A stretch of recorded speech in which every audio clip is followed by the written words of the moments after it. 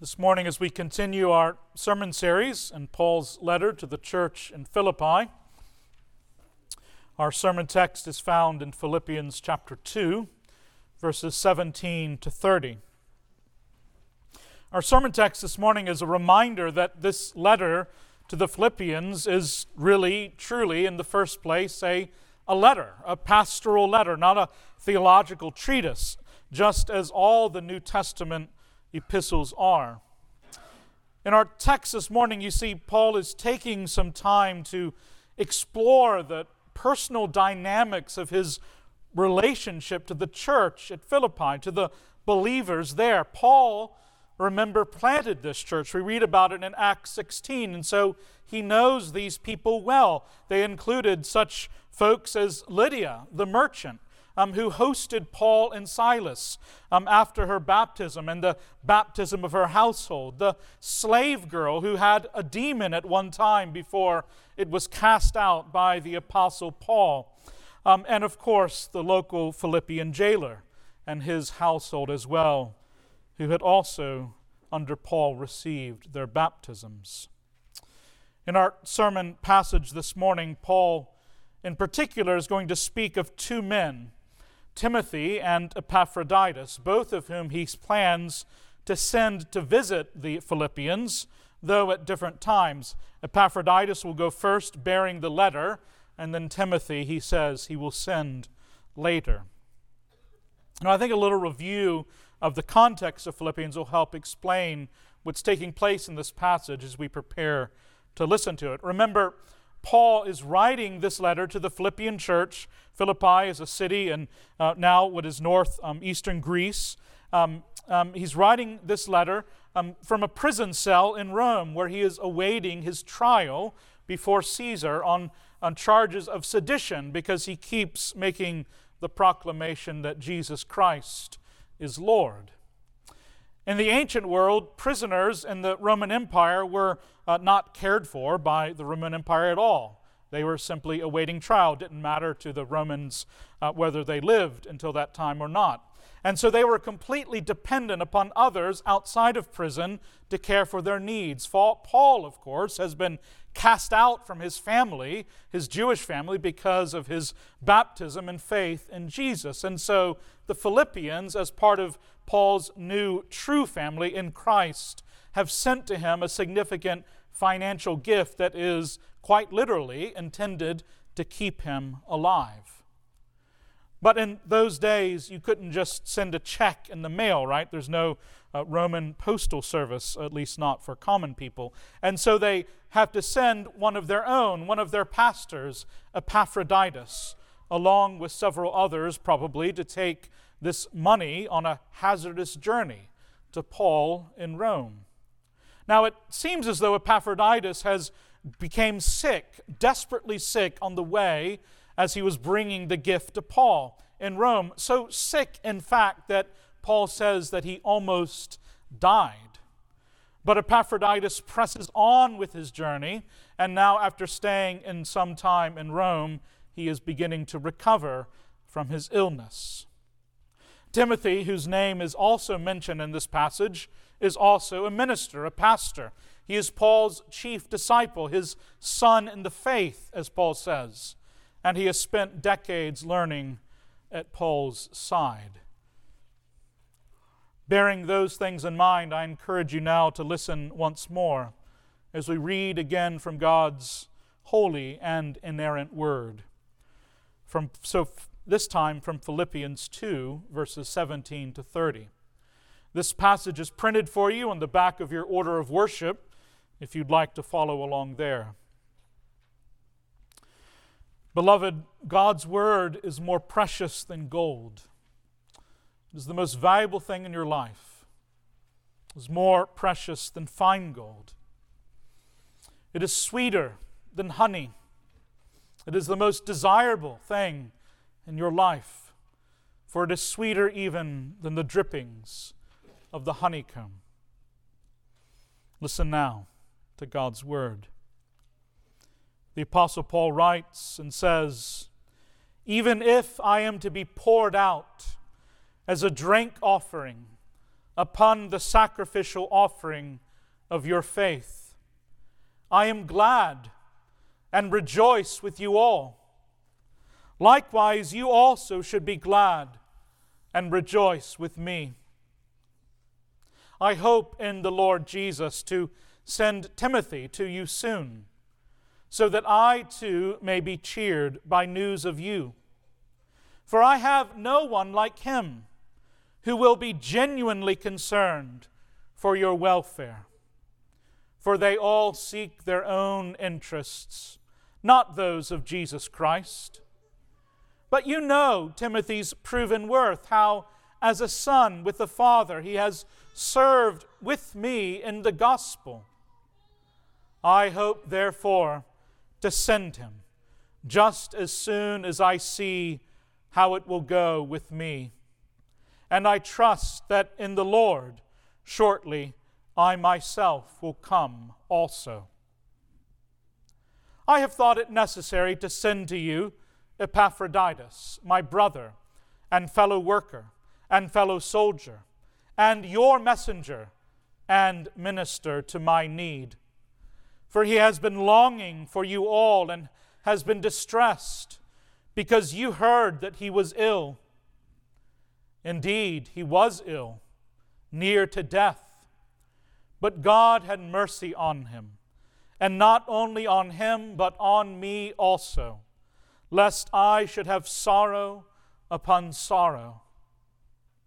I am the more eager to send him, therefore, that you may rejoice at seeing him again, and that I may be less anxious. So receive him in the Lord with all joy, and honor such men, for he nearly died for the work of Christ, risking his life to complete what was lacking in your service to me. Thus far, the reading of God's Word, it is absolutely true, and it is given to you because your Father in heaven loves you. Let's pray. Blessed Lord, who caused all the Holy Scriptures to be written for our learning, grant us now by your Spirit to hear this portion of your word and to read, mark, learn, and inwardly digest it, that we might even more hold fast to the blessed hope of everlasting life, which you have given us in your Son, Jesus Christ our Lord. Amen. In the passage that we looked at last week, in Philippians 2, the Apostle Paul had called his readers to holiness, exhorting them to obedience in Christ. And in that obedience, he tells them to work out your own salvation with fear and trembling, promising that as they do this without grumbling or disputing, they will indeed be made holy. They will become blameless and innocent, children of God without blemish, shining as lights in the world.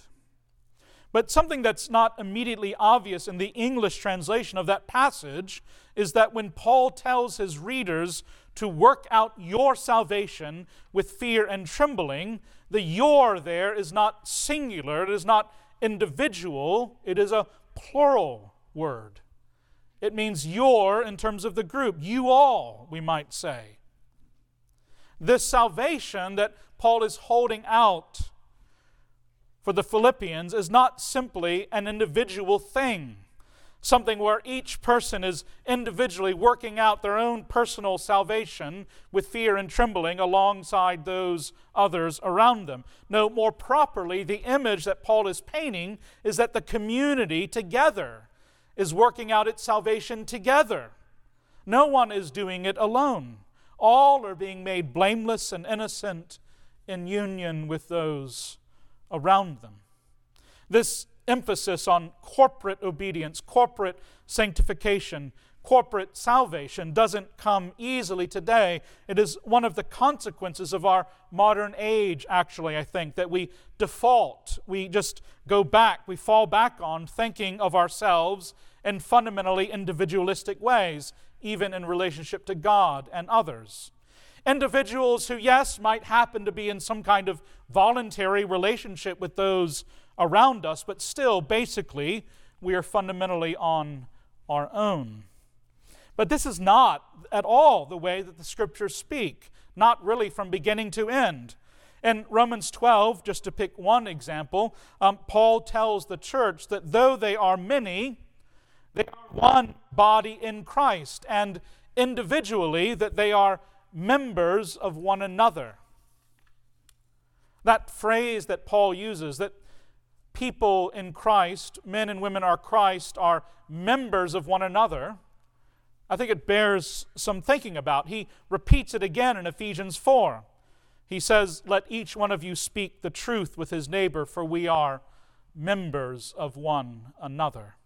What Paul seems to be saying is that we don't fundamentally belong to ourselves. Rather, we belong to Christ. And through Christ and our union with Him, we also belong to each other. We are participants in each other in some way.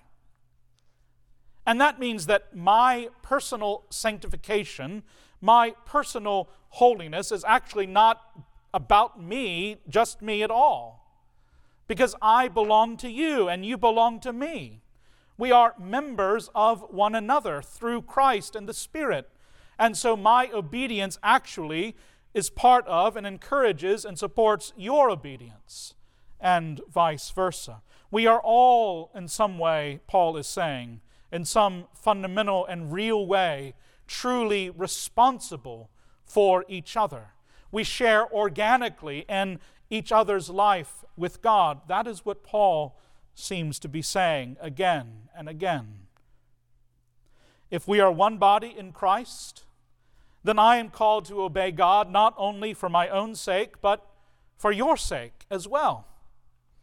You are called to put off sin and to embrace holiness in your life, not only in order to please God, not only for yourself, but also as an act of love toward your fellow members of the church. What I'm saying is that there's no such thing as a personal and private sin that does not harm the whole body. And there is also no such thing as an unimportant individual act of obedience that does not also build up the whole body. That is the clear implication of Paul's teaching regarding our union with each other in the body of Christ. And in our text this morning, Paul is speaking of the way in which our suffering is something that we are united in as well. We are members of one another even in our suffering. In verses 17 to 18, Paul writes and says to the Philippians, "Even if I am to be poured out as a drink offering upon the sacrificial offering of your faith, I am glad, and I rejoice with you all. Likewise, you should also be glad and rejoice with me." You see, here Paul is building a symbolic, typological picture of the way he and the Philippians are intertwined in their life together with their union in Jesus. You see, in the Old Testament sacrificial system, as we heard this morning, various animals and other offerings are given to the Lord. And the animals are in some sense representative of the worshiper themselves and of the people of Israel as a whole. In Leviticus 1, we're told that the Israelite worshiper was to, before he sacrificed the animal for his sin, he was to place his hand on the head of the animal. He was to, in some sense, to unite himself to the animal. And then the animal would die at his own hand and be offered to the Lord as a pleasing and acceptable sacrifice to God. But at many of the sacrifices, after the animal is killed and placed on the altar, the sacrifice is not finished until something else happens, until a drink offering of wine is poured out on top of the animal as the fire burns, as the animal is offered up to the Lord. This drink offering that is poured out over the fire, over the animal's body as it's burned up, is described in the Old Testament again and again as a pleasing aroma to the Lord. It is the drink offering of wine that brings the sacrifice to completion. It ends and fulfills and completes the whole sacrificial act. And so here, when Paul says that he is like a drink offering that is going to be poured out on the sacrificial offering of the Philippians' faith, he is speaking almost certainly of his potential death. He understands that if he dies at the hands of Caesar, his death will in some way be the last act that he can offer as a pastor to bring to completion the faith of those believers to whom he is united in Jesus. Paul, of course, doesn't yet know at this time, whether he will die at Caesar's hands. He can't see that future with certainty, one way or the other. But even if Paul will be required to die, even if it comes to that, even if he will be poured out, as he says, as a drink offering, he says, I am glad and rejoice with you all. And likewise, you should also be glad and rejoice with me. Why does Paul say that he's glad about this potential prospect, that he rejoices even in the midst of his suffering in that prison cell as he awaits his sentence? Why does he encourage the Philippians to rejoice with him that he has been called to this? Because he understands that his suffering is not meaningless, but that it will be used by God to perfect and complete the faith of those whom he loves. These men and women and children in Philippi to whom he is united in a real way by the Holy Spirit. You see, what Paul is doing here is he's inviting us to see our suffering as not something we experience fundamentally as individuals, but something that we offer as a gift to others. That our suffering actually can become something that is meant and used by God to perfect and bless the faith of those around us to whom we share our life together. What Paul is saying is that our suffering with Christ, whatever that suffering might be, is actually a gift that we offer to those around us, a gift that we give to our brothers and sisters in Christ as we are poured out as a drink offering on the sacrificial offering of their faith. And that image is important. Notice that Paul does not say he pours himself out in his suffering. No, he is being poured out. God is pouring him out. God is the one who is working in this and doing this. And indeed, this is an image, I think, of our suffering that we should hold on to in our most difficult places of our lives, that in our grief, in our pain, in our sickness, we are actually being poured out by God. God is doing something in us. He is pouring us out like a drink offering for the sake of the body, for the sake of those to whom we are united in Christ. We are being poured out like a drink offering on the faith of those to whom we belong. Beloved, what I'm trying to say is that your suffering is not wasted. None of it is wasted. None of it. None of it is meaningless. The promise of the gospel, the good news of our union with Jesus and with one another, is that we suffer with Christ. And with Christ we perfect and bring to completion the sacrificial offering of faith of those around us. And so, in the mysterious and wonderful logic of the gospel, we rejoice in suffering. And we call others to rejoice with us as well. Clearly, Paul does not want the Philippians to think that their life with God, their perseverance, is simply something that is up to them to figure out. No, he sees his Christian life as intimately connected to theirs. And so he, in addition to talking about his own suffering, offers them two men upon whom they can depend, almost, the implication is, if he is not able to continue on. Here are two men who can depend on and rely upon as they grow together in Jesus. First, Paul offers them Timothy as someone on whom their faith can depend. That's what he gives to the Philippians. There is no one like Timothy, he says, who will be genuinely concerned for their welfare, for their well-being. There's no one like him, Paul says. And what a thing to be said about a person, right? To be someone who is genuinely concerned for the welfare of others. In other words, someone who cares about others and serves others, even when that service is not noticed or appreciated or rewarded. That doesn't matter, because I'm genuinely concerned about those people I'm serving. It doesn't matter if they see it or if they reward it or if they acknowledge it. In the church, there is no higher praise than this, than the praise that Paul gives Timothy, to be someone who is genuinely concerned for the welfare and well-being of others, to be someone who, in other words, in humility, as Paul said earlier in chapter 2, considers others more important than themselves. But notice this, Paul will not send Timothy to the Philippians yet. And why is that? It's because he needs him. Paul says, I need Timothy myself. I have no one like him, no one like Timothy. And in his present suffering, Paul is saying, I need Timothy close by. I need this man who genuinely cares for the welfare of others, who cares for Paul's welfare as well.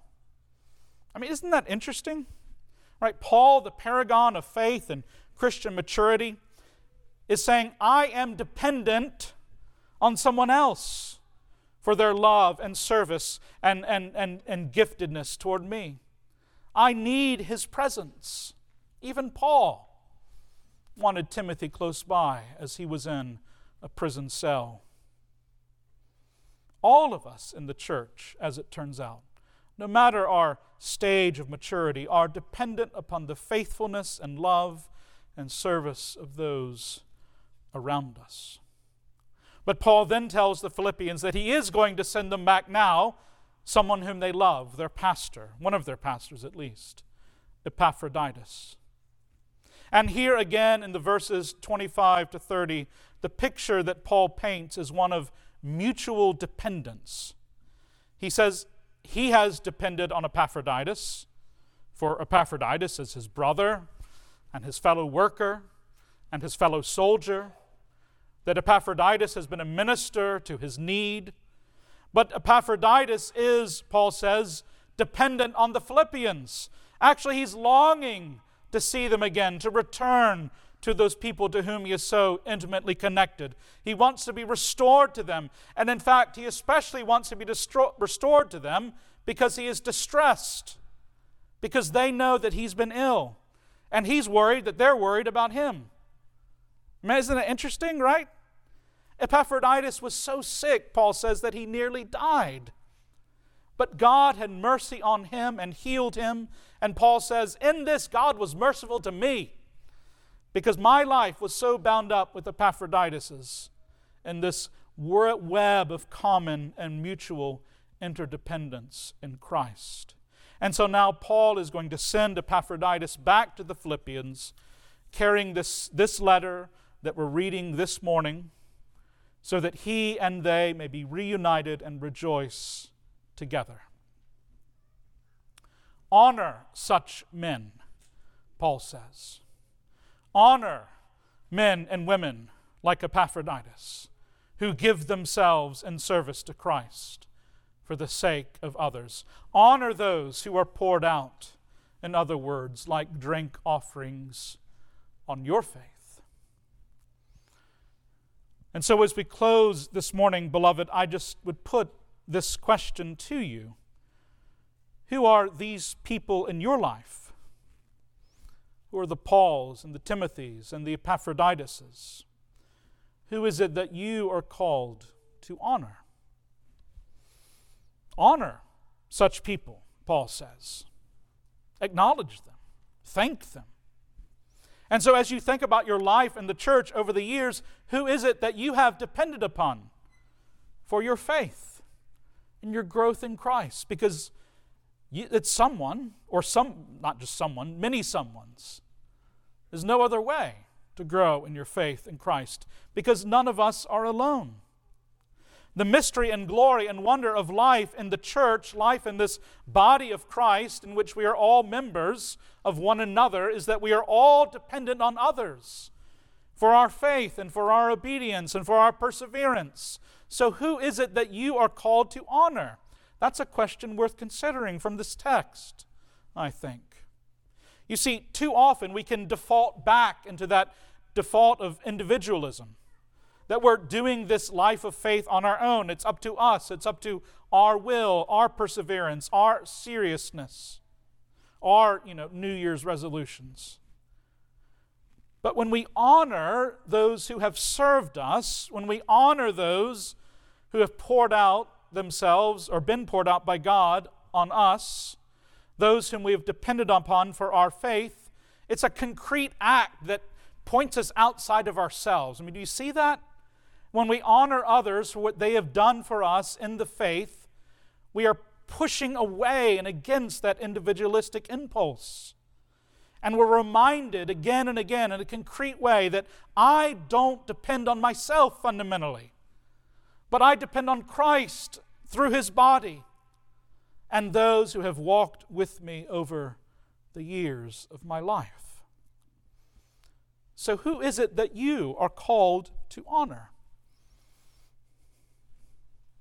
It might be your father or your mother who brought you to church over the years, who modeled the faith to you, not perfectly. Heavens, no, not perfectly, but modeled the faith, who taught you to pray. It might be a sibling. It might be a grandparent. It might be your spouse. It might be a Sunday school teacher from your childhood who taught you the Bible and modeled for you what it looked like to love Jesus, even though you haven't thought about her in like 20 years. She was doing that for you. It might be the pastor who baptized you, or the one who officiated your wedding, or the one who faithfully preached the Word of God to you over the years, even when you thought it was boring at times. It might be someone in the church who is simply being faithful. Someone who notices when you're not here on Sunday morning and sends you a text or a call. Someone who prays for you and encourages you. Right? There are particular people who encourage us in particular ways. It might be a fellow church member today, one whom you are witnessing as they grow in their obedience and joy, as you see their suffering that is being used as they persevere in it to actually perfect and build up your faith. All of us, I am convinced, have men and women in our life to honor. And to honor them is a profoundly Christian act, because it turns us away from ourselves and toward the body of Christ that we belong to. Because none of us, friends, are alone in this life of faith. All of us are members of one another. We're participants in each other's spiritual lives. All of us in the body of Christ are dependent on each other. And what I want you to see and believe is that is a deep and profoundly good thing. That is a good thing that God has given to you. In the name of the Father, and of the Son, and of the Holy Spirit. Amen.